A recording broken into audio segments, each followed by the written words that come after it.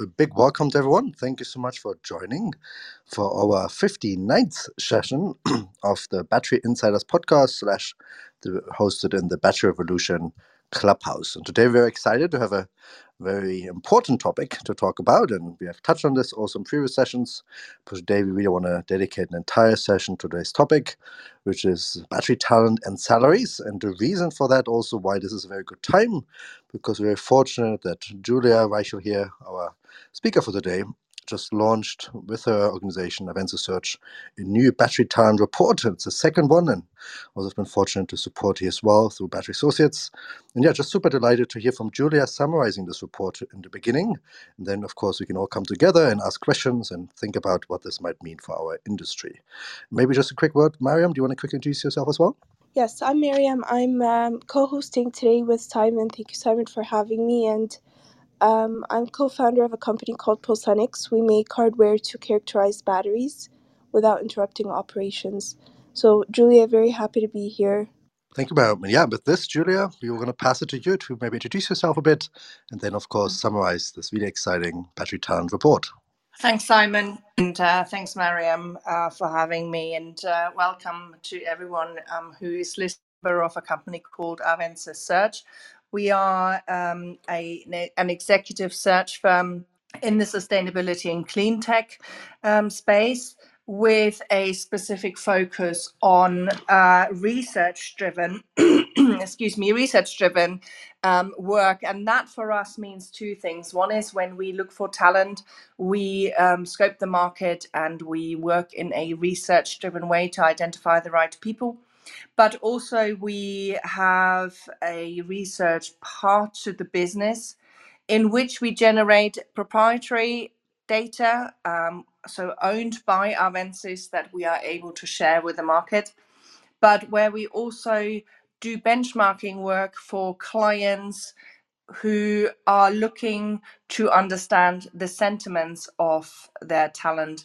So Avensis is all about data-driven decision-making in the talent acquisition and retention space. And our focus, as I said, is clean tech, but within clean tech in particular, we focus on the battery value chain. So anything from mining, materials, refining, cell and pack production through to recycling and the application in downstream. So I promised a bit of an introduction to myself.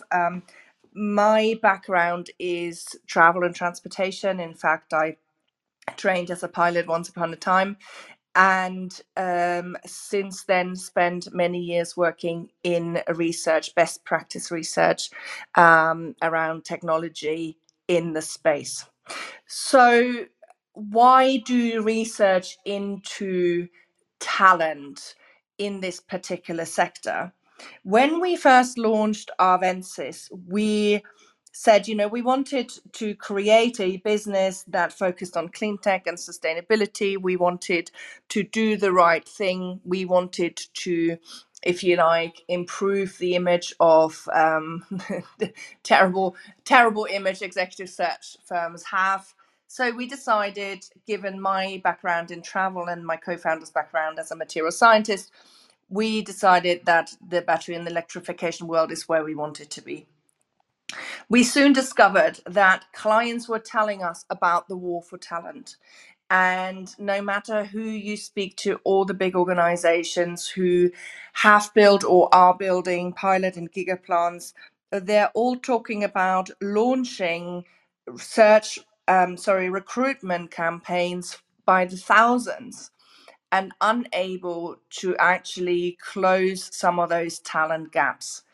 So the researcher in me straight away kicked into gear and said, well, anecdotal is not good enough for me. If our clients want to trust us, we need more than the sample size we can provide as an executive search firm, and we actually need to put some volume behind this. And that's what led to the launch of the first report. So given that talent is really often at the core of delivery issues within organizations, it only moves onto the radar for senior leadership when it's gone horribly wrong, really. We wanted to do the research so that senior decision makers, both in the business and in the HR side of the business are able to make decisions in a data-driven way and in a strategic way. So when we did the first research project back in 21, we started building out a database of professionals, and probably the listeners here remember seeing emails from me. You were probably being targeted by us. And it was interesting to see the initial reports. What we found this year is that the response rate has six-folded. So not only did it resonate with the employers, able to understand what talent actually think, and I will talk about sentiment in a minute, but also with the talent itself, the ability, hey, I'm dissatisfied, and I'm dissatisfied because that clearly resonated, because with no extra marketing, we were able to secure a six-fold response rate and go into markets such as Asia and North America, which were really not reachable for us in the first iteration of this report. And Battery Associates played a key part here in increasing the reach, as did some of our industry partners. For example, the UK Big, some of the manufacturers, all of whom have been great supporters. So I said I would talk about sentiment. What does talent sentiment mean, and why is it important? If I tell you a little anecdote, I'm currently involved in a global initiative run through the World Tourism Council, Travel and Tourism Council. And we've done some research with the stakeholders. 80% of decision makers, business leaders there say that their businesses are currently understaffed and there's a talent issue. And all the big consulting houses go out and they continue the message that there is a talent issue. And one of the associates in this collaboration brought me on board and said, hey, Julia, can you talk to these guys? Because nobody seems to consider the position of the talent, right? Of the supply chain, of the talent. If the talent isn't coming or staying, then surely the research has got to be into why they're not coming and not staying. And that is what the talent sentiment is. Why do my people consider me a good employer? Why don't they consider me a good employer? How important is the salary to them? How important is flexible working? How important is leadership style? How often do they go and speak to recruiters? All those are the questions that we can really shed a light on. That together with some creating a base understanding around diversity, equality and inclusion, as well as the value of training. Those are the things that we were able to really wrap our arms around over the last 2 years. So for the next 10 minutes or so, I'd like to share the output of the research work and share some of the key trends. So let's start with, what is the scope and why did we choose that particular scope? So from our work as an executive search firm, we knew that the highly technical talent, so the chemical engineers, the battery designers, the cell designers, the hydrometallurgists, those kind of roles, the CTOs, they were the roles that inevitably ended up with us. And so they were by and large that mid to senior level roles with more than 5 years experience. And again, the priority from the perspective of our clients, sort of knocking on the 10 to 12 year experience, and then obviously the C-suite. In terms of region, we weren't able to really pinpoint where the problem lay, but we knew it was in that segment where talent were really experts in what they were doing, and they had grease under their fingernails, and they came with lessons learned, but they weren't so high up in the ivory tower that they weren't operational anymore. So that's where we focused on building our database. And we collected we looked for, it's very hard work building databases. So we looked for about 2,500 to 3,000 individuals, and we gathered their email addresses and contact details in their various employers. And we contacted them and we said, hey, would you reply to this survey? And in the process of building the survey and speaking to this talent, the first insights arrived with us. And the first one was, no matter how senior and no matter how well educated this talent pool is, given that over 80% have PhDs and masters, the hunger for training is high. The value that is being put on further training, further development, further knowledge is extremely high. So straight away, we are able to say to a client who comes to us and says, we can't hold on to our people, we can say, well, do you offer them further training? So that was the first thing that came out for us. The second one was that diversity, equality really means a lot to this talent pool. And when we started to investigate that and look at the data, we found that women were highly underrepresented, if that makes sense. So women were highly underrepresented in the senior leadership level, as well as in the higher salary categories, even though women, pound for pound, had more PhDs and more master's degrees than the male contingent of the research. So it became really clear to us that equality and diversity and inclusion was something that this talent pool felt really strongly about. Next up was the obvious question of the salaries. Everybody wants insight into salaries, no matter if I'm an employer, if I am a functional leader, an HR specialist, or if I am an employee. To have a level of transparency is really useful and really important for a couple of reasons. Number one, I would like to know as an employee, am I being valued and am I being rewarded in line with what my peers are receiving in terms of monetary value? And that is to say, money isn't everything for this talent pool, because it really is not. But we found that a lot of very senior people with a lot of qualifications and years of experience were paid really rather poorly. So that's probably not something the employers on this podcast want to hear.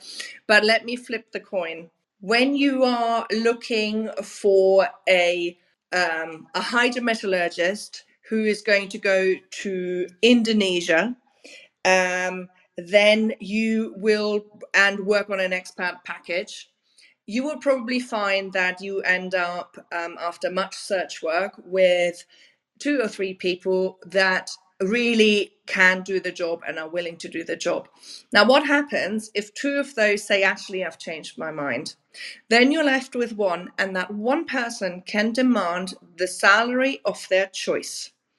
So if you as an employer are able to say, this is the range and we're willing to put you on the top end of the range, but not because this is our corporate salary band, but because this is what your peers are earning, and this is what we're willing to pay, it puts you in a more powerful position. So what we then did this year is we started to look at the satisfaction level with the salaries. So we asked specifically, have your salaries gone up or down in the last 12 months? And how satisfied are you with that salary level? And has your satisfaction changed in the last 12 months? And again, I'll share the output with that shortly. The next section is really about their willingness to stay with you as an organization or to engage with you as a potentially new employer. And the reason that is important is we speak to our candidates regularly, especially when we're in the middle of a search program. And they say to us a lot of the time, oh God, I had 3 calls from headhunters today, and 2 of them really didn't know what they were talking about. And the third one really didn't research me particularly well, and I didn't want to talk to them.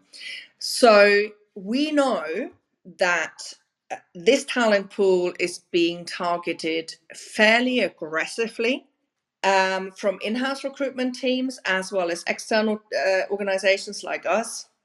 But last year, what we saw was that they were quite latent. They were not interested in sending their CV. They were not particularly interested in doing anything about it, even though they were looking. So we were again interested in how has your behavior changed over the last 12 months. So last year, just over 50% told us that they were looking at job boards on a weekly or monthly basis, and this time round it has increased. So interesting statistics there happening. So this year we're looking over 76%, for example, looking at the employer market on a weekly or monthly basis, and 79% of them say, for example, that I have been contacted by an executive recruitment search firm in the last 12 months. Now think about that: 79% of the people you work with have taken a call from a headhunter. They're not looking, but they're being targeted. So there is a huge amount of movement to be anticipated. So then the last item we looked at was the employer satisfaction. So how satisfied are you employed with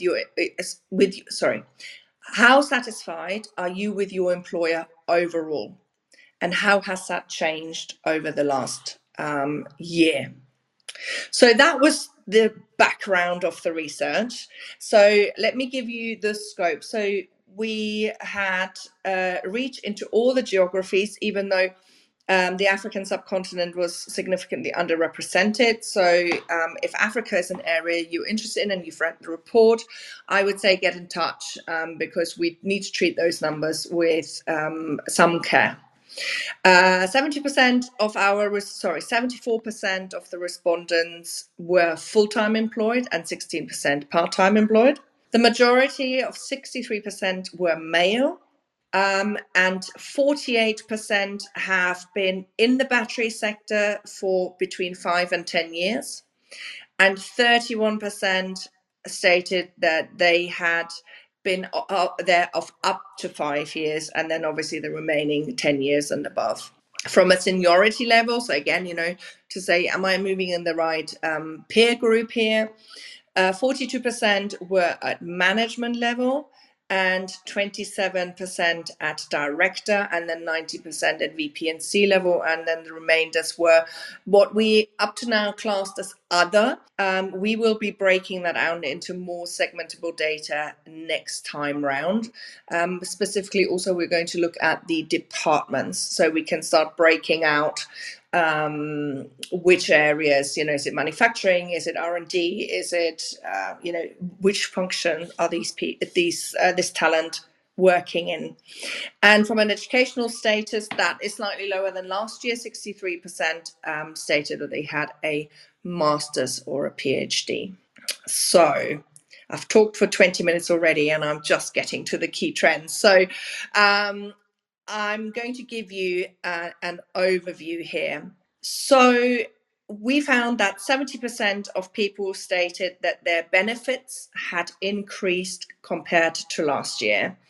However, what we found quite notable is that the benefit most people receive is healthcare, and that's still only just over 40%. So that raises a question for me on how well our constituents, our employees are being looked after. Healthcare, it should be or is the top benefit, obviously, and then we have other items like pension, car allowance, share options, life insurances, and all of those are below 40% and then dropping to below 30%.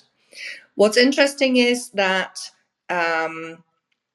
the benefits increase was slightly higher in the female section, and was highest overall in in the Middle East, with North America showing the slowest increase.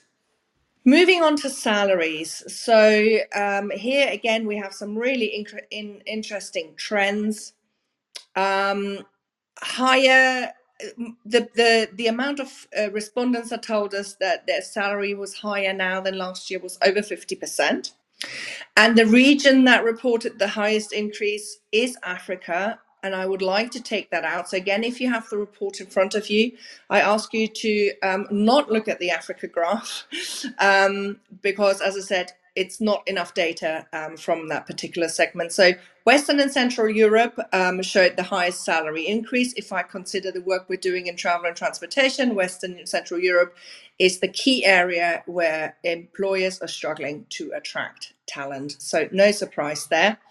In terms of the seniority, it was the management level that had the highest increases and the C-suite the lowest increases. If we break it by gender, females had a females reported a higher degree of decrease in salary. So let me rephrase this. More women reported that they had their salary decreased than males overall. So moving on to the satisfaction then. From a satisfaction point of view, the majority of people are equally satisfied, and with about 40% stating that they were more satisfied. And really where I want to spend a little bit of time on now is the dissatisfied section, because this is where the 79% of people being called by headhunters become really significant if you are an employer. So this is the group that we call to be at flight risk. So the most dissatisfied by region, again, is Africa. I ask you to discard that for the minute. So the most dissatisfied region after that is Asia Pacific. And the most dissatisfied by seniority is the non-leadership roles, so the roles that we clustered under other. And that's why it's so important that in the next research cycle, we break this out and get more segmented information. But think about this. Nearly 30% of your main crew employees report that they're dissatisfied with their salary. And that tells me that that is potentially causing disruption to your operation and your production. What is very interesting, given that I just talked about the fact that females reported a higher decrease, the most dissatisfied section was actually the male section. So women appear to be maybe putting up, I'm doing air quotes, which you can't see, than males. Then the next section we wanted to look at was, well, what happens with counter offers? Obviously, this is a popular action when a valuable team member leaves, which again leaves me open as an employer to this unchallenged salary conversation. I increase your salary by 30%, will you stay? Well, that sends a message across the entire organization and puts me in the light for some potentially ungoverned salary conversations. What's interesting is that the majority, in fact, would consider a counteroffer. Only 40% said too little, too late. Main reasons for leaving an employer has moved, and again, there's a little bit of time spent on this. Last year, when we had primarily a European contingent in responses, the main reason to leave the employer was focusing on the leadership style of the business and the purpose that the talent attached to their work. This year, with a global reach, that has shifted, and the top reason to consider leaving has now become the salary. That said, when we look at why are you attracted to an employer, it is the modern and flexible leadership that attracts employees to your business. So when you think about how you position yourself as a business, your employer branding becomes really important here to show that you're a modern, decentralized organization. Okay, next up, then diversity. We asked how diverse do you think the business is and the industry is? And what was interesting is that the industry shaped up better than the individual employers, with over just under 60% stating that, of respondents stating that they felt their employer was as diverse as expected or more diverse. When we asked about the industry, that was edging into 70%. Great. The last item I think I want to cover before I head into questions and debate is this willingness to engage with the market. Again, I want to highlight this being at flight risk. So over 80% told us that they are more willing this year, as in the research was done in 2022, that they were more willing this year to participate in job search and engage with the job market than the year before. And 46% told us that they check what's going on the job market monthly, and 16% check weekly. So the majority of employees check career pages and job boards regularly. And their sentiment is that they are much more willing to engage. What has also shifted is their actual action. So last year, I said earlier that the talent pool was latent. This year, we see that only 28% of the overall pot of respondents said that they hadn't actually done anything. So 72% have sent applications, have interviewed, and have turned down offers, or have not turned down offers, as it might be. So 79% told us that they were approached by headhunting firms, and 60% told us that made them engage in the process for selection. So I want to say that again. 79% of your people are being targeted by headhunters, and 60% of those engage in the process of selection as a result. So this is great news if you're in the business of hiring and expanding and your talent acquisition is your number one strategic objective. It's really not good news if you are looking to retain your people. Last but not least, and I've sort of covered this in my overview, is the value of training. I said that over 90% told us that ongoing training is of personal value as well as employer value. But what I found staggering personally is that the value of further training in senior leadership, so directors, VPs, and C-level, is extremely high. So 29% of the people who stated that they felt ongoing training for themselves was of real importance were in that senior leadership side of things. And given that these are highly experienced, highly paid, and highly educated staff members and leaders, I found that really very interesting. So even at senior leadership, training and developing is regarded extremely highly. So Simon, that was my 25-minute whistle-stop tour of the data we've uncovered. And I obviously want to encourage everyone who's listening to get in touch and get a copy of the report, because there's huge amounts of numbers flying around. And also, I might not have taken out the segments that are particularly interesting for you. And what we're able to do is we are able to pull out data sets for clients to help them understand what exactly is going on in their region or where they're feeling the pain. So yeah, we want to make sure that this data gets absorbed and used. We want it in every boardroom. We want it in every HR department. We produce this for free because we believe this is so crucial to be able to bring this transparency. So Simon, over to you with questions. Thank you so much, Julia. We really appreciate it. And yeah, also for anybody who's listening live, you can also find the link to download the report here in the chat. Or if you listen to this, as a podcast, as a recording, you can also find the link in the show notes.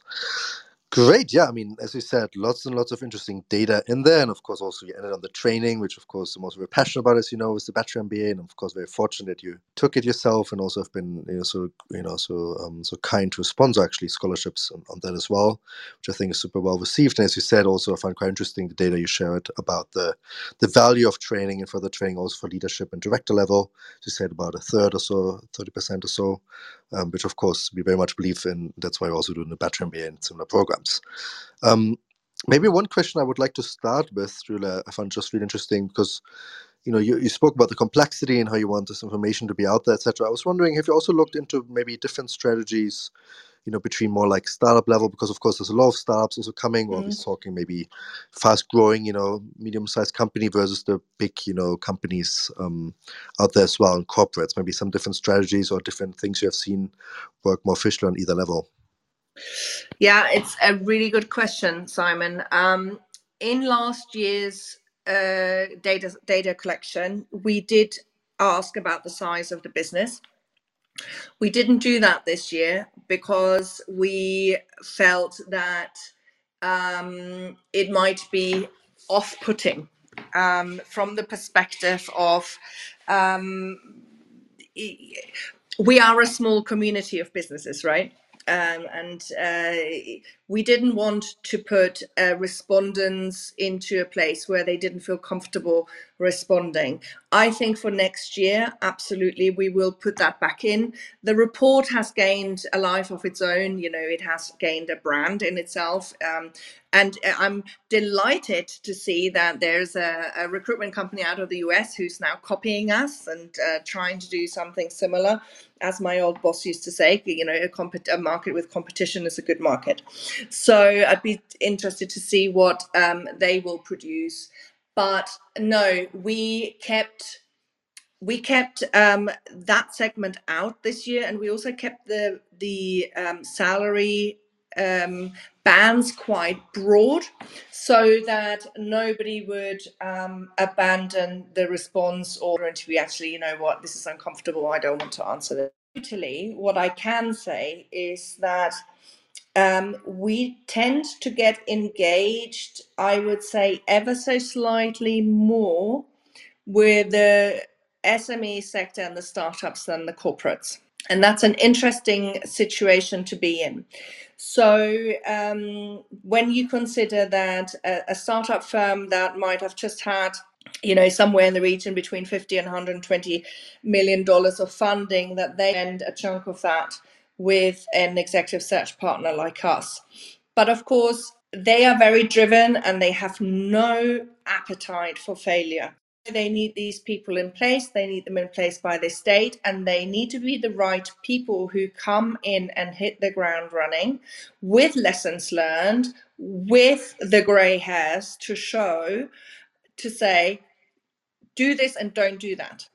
So the appetite to go after the right people and actually pay bigger salaries is bigger in the startup segment than it is in the corporate segment. So that's the first thing I would say.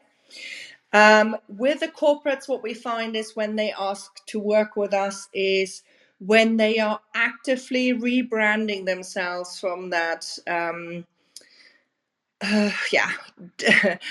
dirt producing legacy company. They might be mining, they might be from the chemical sector, they might be oil and gas. If they're looking to move into this space, there's two things. Number one, their talent is the biggest segment that is moving across quite naturally. So we don't need to go after oil and gas or chemicals people. They are doing that by themselves. But those kind of businesses who are actively rebranding themselves, rewriting their mission statements and their value sets, they come to us and help us, ask us for support. I hope that answers your question. Great. No, that's super helpful. Thanks so much, Julia, and thanks also for sharing a bit of context there. Mariam, would you like to ask a question? Julia, I would like to zoom in on the statistic that you mentioned, which is that the most dissatisfied segment are highest in non-leadership positions. Can you explain a little bit more what non-leadership positions means? Does that mean non-C-suite? And then also, are there any reasons why necessarily that is the most dissatisfied segment? Is it more that they're not getting enough training, or is it that the salaries are not competitive enough? Good question. So let me define leadership. It's really interesting, this question, Mariam, because over and over we get asked that. And so clearly we need to be clear about this. So we look at the org chart in terms of the following structure: C-level, VP level, director level, management and supervisory level, and then non-leadership stand. So anyone who might have listened to my joint webinar with the German consulting company working with the German government, VDE, VDI, it was really interesting because they had data broken out in a very different way, which made it really interesting to compare our data sets. For us, we stick to this, and again, we welcome any feedback from the market. If the listeners are telling us, hey, this makes better sense for us if you break it out this way, then we can do that. The idea behind of this was that we want to get a clear picture of that technical segment, that subject matter expert who is not interested, or maybe is interested, in moving across into a leadership track in order to get the higher salary, versus becoming more deeply knowledgeable and more deeply experienced in his or her specific field. And so that's why we defined it in: do you have people responsibility? Are you at this level or are you not? So, but as I said, I think it's really important that on the next research cycle we go deeper on breaking out the segment of other. When you then look at the dissatisfaction levels, the answer is no, we don't understand it yet, and it will require some either dedicated survey work or some targeted stakeholder interviewing. My sense is that dissatisfaction happens, as we know from the research, when I'm not happy with my direct leader in front of me, when I'm not working for a business that is aligned with my values and my ethos, when I feel I am micromanaged, and when I feel I don't get paid enough. So salary comes in fourth on this particular scale. So, of course, the possibility that I feel a combination of any of those four things is much higher in what I call the main crew. This is a leftover from my airline days. The main crew, so the people who are no leadership and people responsibilities, who are deeply in their projects, who are getting plants up and running, who are putting machinery in, who are designing cell packs, who are, mixing away in the clean room. Because they don't have sight so much of the company strategy, the company issues, maybe around funding, and they have that direct supervisory person in front of them that they may or may not get on with. They may also feel I haven't had a pay rise in 2 years. They are much more subject to this kind of kaleidoscope of dissatisfaction growing. And now you bundle on top of that they get called by headhunters saying, hey, do you know your skill is in demand? And suddenly their dissatisfaction rises. But as I said, this is anecdotal from our insights into speaking to candidates every day. And I personally would like to put some data behind that in 2023 to understand exactly what leads to the dissatisfaction. So it's a really good question. So Julia, just to follow up on that, because typically the value system and the standards and the mission and vision statement of a company, does that play a role at all in terms of employee loyalty? Because you did mention that statistic that 79% of the talent pool is being headhunted, 60% of those choose to engage, and that seems like a very high number in terms of you know the talent pool basically being able to access opportunities in different countries over a very short period of time. So yeah, how strongly does the value system and mission statement and vision of the company play a role? That's personally, excuse me. Personally, I think it is the be all and end all. And I'm speaking here as an entrepreneur who is building out a business myself, where why did I gave up a big corporate career, with a big 6-figure salary and the corner office and the VP title, and I decided to start a headhunting business one day. And so my personal view was that I was in travel. I was working on putting more people on planes. And whenever I sat in front of IATA or my peers in other technology firms or the GDS providers, and I said, hey, guys, I don't buy into this doubling passenger numbers by 2030. I want to halve them because, we can't carry on like this. It was so extreme how my value set clashed with my paycheck. We were, as a household, we were living non-packaged. My daughter was going to an anthroposophical school.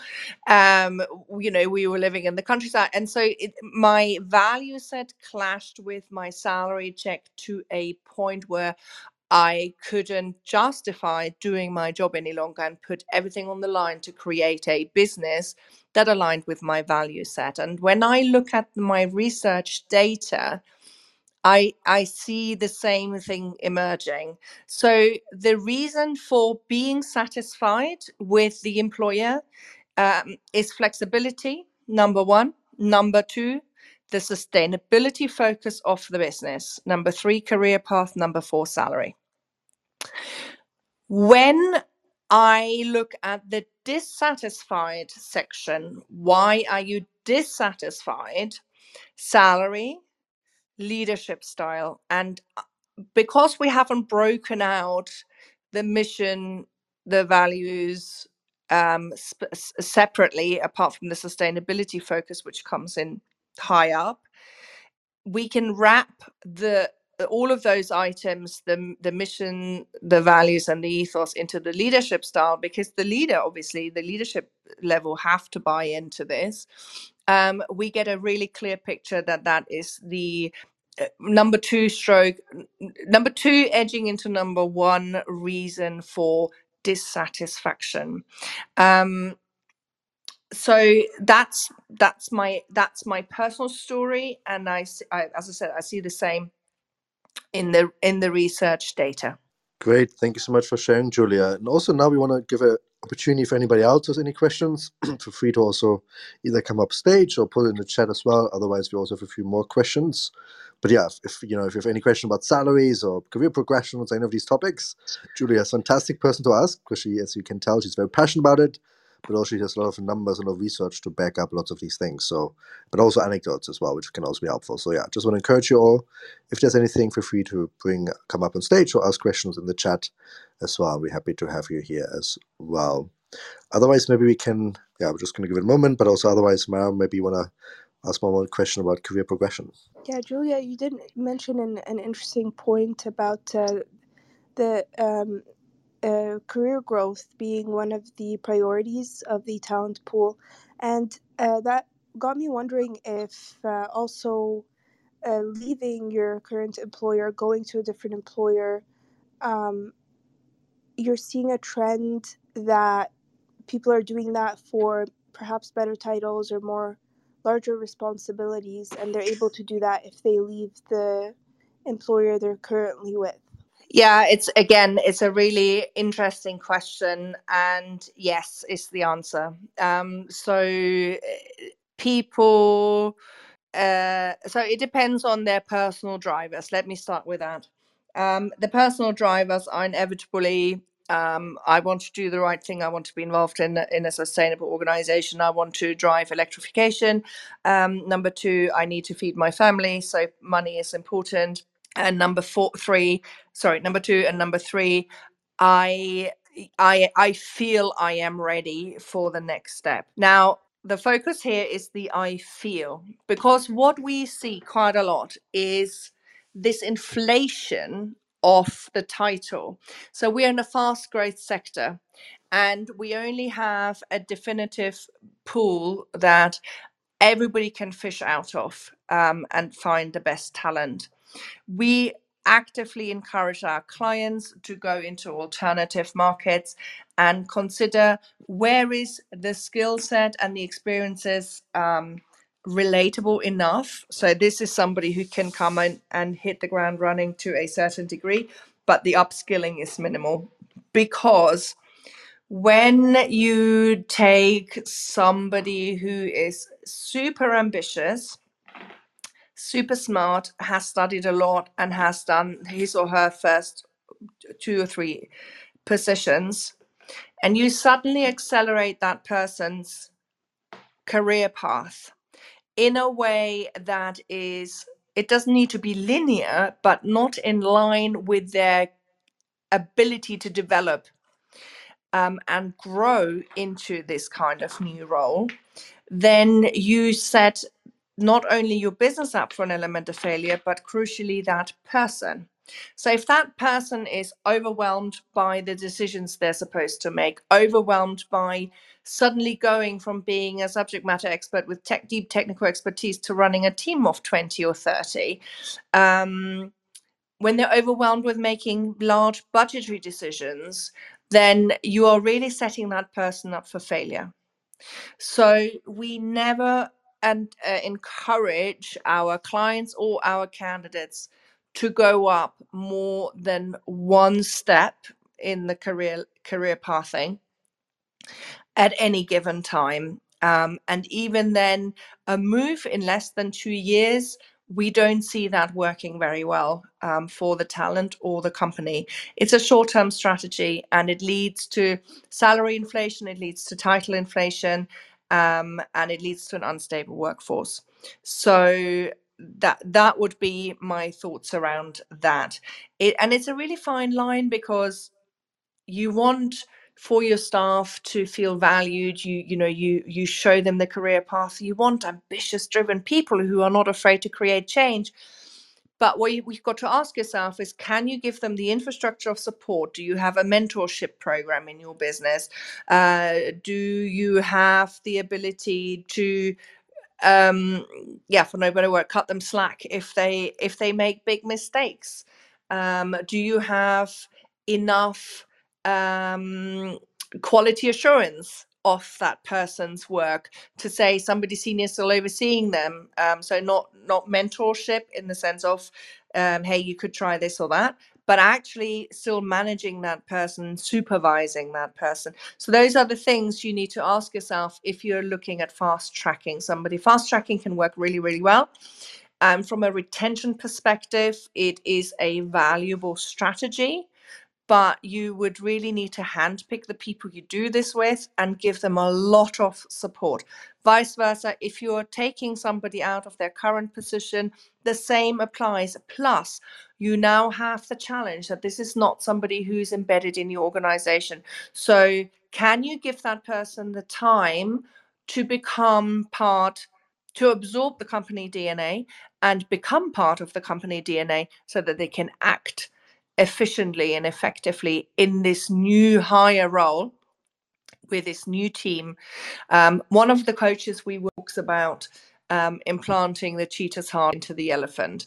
Is this person different enough to create the change that you need, and is he or she not too different to be chewed up and spat out in the shortest time? Great, thank you. No, super, super interesting insights, and also, I think very, very, very, relevant, right, for anybody in their career and how to progress through it in the most efficient way. And as you say, short-term, long-term gains, very, very valid points.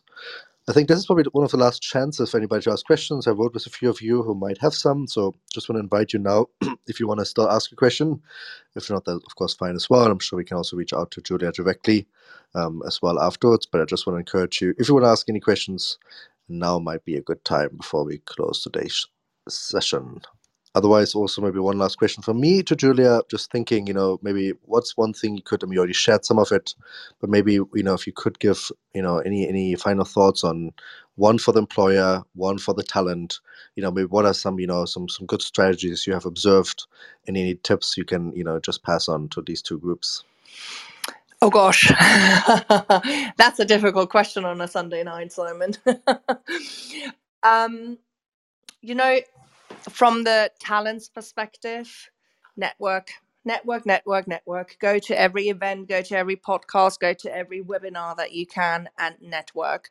The kind of talent we're talking about here will find probably, and I don't want to draw up some big assumptions here, but the commercial people in the world network very well, and they do this quite naturally as part of their skill set and their modus operandi. Deep technical people tend to not enjoy networking very much. And what that means is that really you miss out on peer exchange, on being able to sound check when a headhunter calls you. I think there's nothing worse than being told, hey, you would be a really good fit for this role, and not being able to call up somebody you've met at a conference or who you're connected with on LinkedIn and to say, hey, is this right? And what's the manager like in this role? What's been the challenge? Why is the person leaving? So I think network, speak to anyone and everyone in this industry that you can. We're a small pond, we're a small group of people by relative terms. And so to give each other that support, I think it is of extremely high value. It also sets you up for a potential leadership track. I have a lovely story to tell, but I won't tell it today, about how I resigned out of British Airways once upon a time. So Simon, remind me another time. But network. So that is my one piece of advice to talent, so to employees. For employers, I would say take the data that we produce and benchmark. Don't assume you know how your people are feeling. We are producing this data. As I said, we're still doing this for free. It might change because we are making a payable service available to benchmark. And when I say benchmark, what I mean is go in and really encourage an open dialogue culture in your organization, so that when you come with a survey, people feel confident that they can tell you the truth, because you want to know the truth about how your people feel about working for you. Only when you look the truth in the eye can you build strategies to deal with the bits that need attention. Don't go down the path of thinking I will just offer better salaries. That's not what this talent pool is all about. So use the data that we produce and benchmark internally, and look where your areas are where you can engage better with your existing employees to drive retention. Fantastic. Thank you so much, Julia. I think both really excellent tips. And I think we have one more question from Philip. Philip, would you like to ask a question? Philip, you're muted at the moment in case you're speaking. There we go. Okay. Now I found the button. You can hear me now? Yes. Nice to meet you, Philip. Okay, so thank you, Julia, for the nice presentation. I have maybe a short question. I'm working for a big university in Germany, and we try to find people. So we have an open job for a technology transfer officer in the battery field. But as university, we can't pay as much as industry can. So it's really hard to find good people for interesting jobs. So we have an excellence cluster in post-lithium battery research, but we don't find people. Yeah. So yeah. So your Maybe. question is, how do you find? So I think there is this is such a growth market, and as I said, talent is being pursued and hounded by the executive search firms and the recruiters, and big salaries are being waived in front of this talent, right? So to your point, salary might well be a challenge. But I think there is something more strategic than that, and we find this a lot when we try and take candidates who have been scholars and bring them back into the industry. And that is that employers are by and large fairly hesitant to bring scholars back or bring scholars into the commercial world, because there is a worry that somebody who has dedicated their life to research and teaching, that they may find it really difficult to operate in a fast-paced and commercial environment, which is of course what the battery industry is. It's extremely fast-paced, it's high pressure, funding rounds are being closed left, right and center. And so I think there's the perception of a mismatch. So when you take a step back, for you as a university, you will probably struggle to attract really good people, because they're worried that then they're being fixed on this path. And then what that means is you narrow the amount of talent you can attract, because this is a very specific passion you have to have, and to leave your to either choose this from the word go, or to leave a commercial career behind. So I think that's probably what sits at the core of it. Philip, I would like to offer you get in touch with us, because we have, as a company, we have it written into our constitution that we do a certain amount of pro bono work. And if we can help you, then I would like to offer that to you, that we have a conversation and we can see if we can help you get some good people in front of you for interviews. So you can grab my email address of our website, which is arvensis.org, and I'd love to have a conversation if we can help you with our pro bono fund. Thank you, Julia, for this really great offer. Yeah, I will talk to my colleagues and then we will come back to you. Great. Look forward to hearing from you. Fantastic, thank you. And maybe, yeah, we may even help, some people out here, how better to end a podcast, I feel. This is kind of closing. And yeah, as mentioned, also the link here is in the chat, or also in the show notes if you listen to this as a recording. And with this, maybe I just want to do a big thank you to Julia for sharing all of these insights. And of course, always wonderful also to partner with you, Julia, and all of this report as well. But also, yeah, all the tremendous work you're doing to bring more transparency into this market, which I think is very appreciated by both ends, right? As you said, the employer end, but also the talent end. So, just be a big thanks to that. And also big thanks for you to be here today with us and share all of your insights with all of our listeners. Yeah, and thanks for the opportunity, Simon. Obviously, we value the partnership with Battery Associates a lot.